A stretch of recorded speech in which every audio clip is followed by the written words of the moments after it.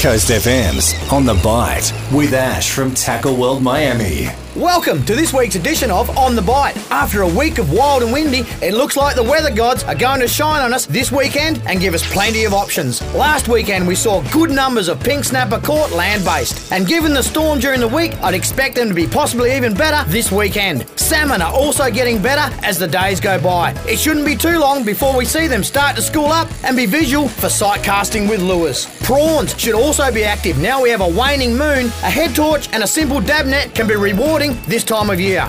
Offshore conditions look prime for going wide, chasing demersals, but also while you're out there, keep your eye out for pelagics in depths of 40 metres plus. To all the mums out there this weekend, happy Mother's Day, good luck, tight lines, and remember, every day's a good day for fishing. For Tackle World Miami, Coast FM's On The Bite.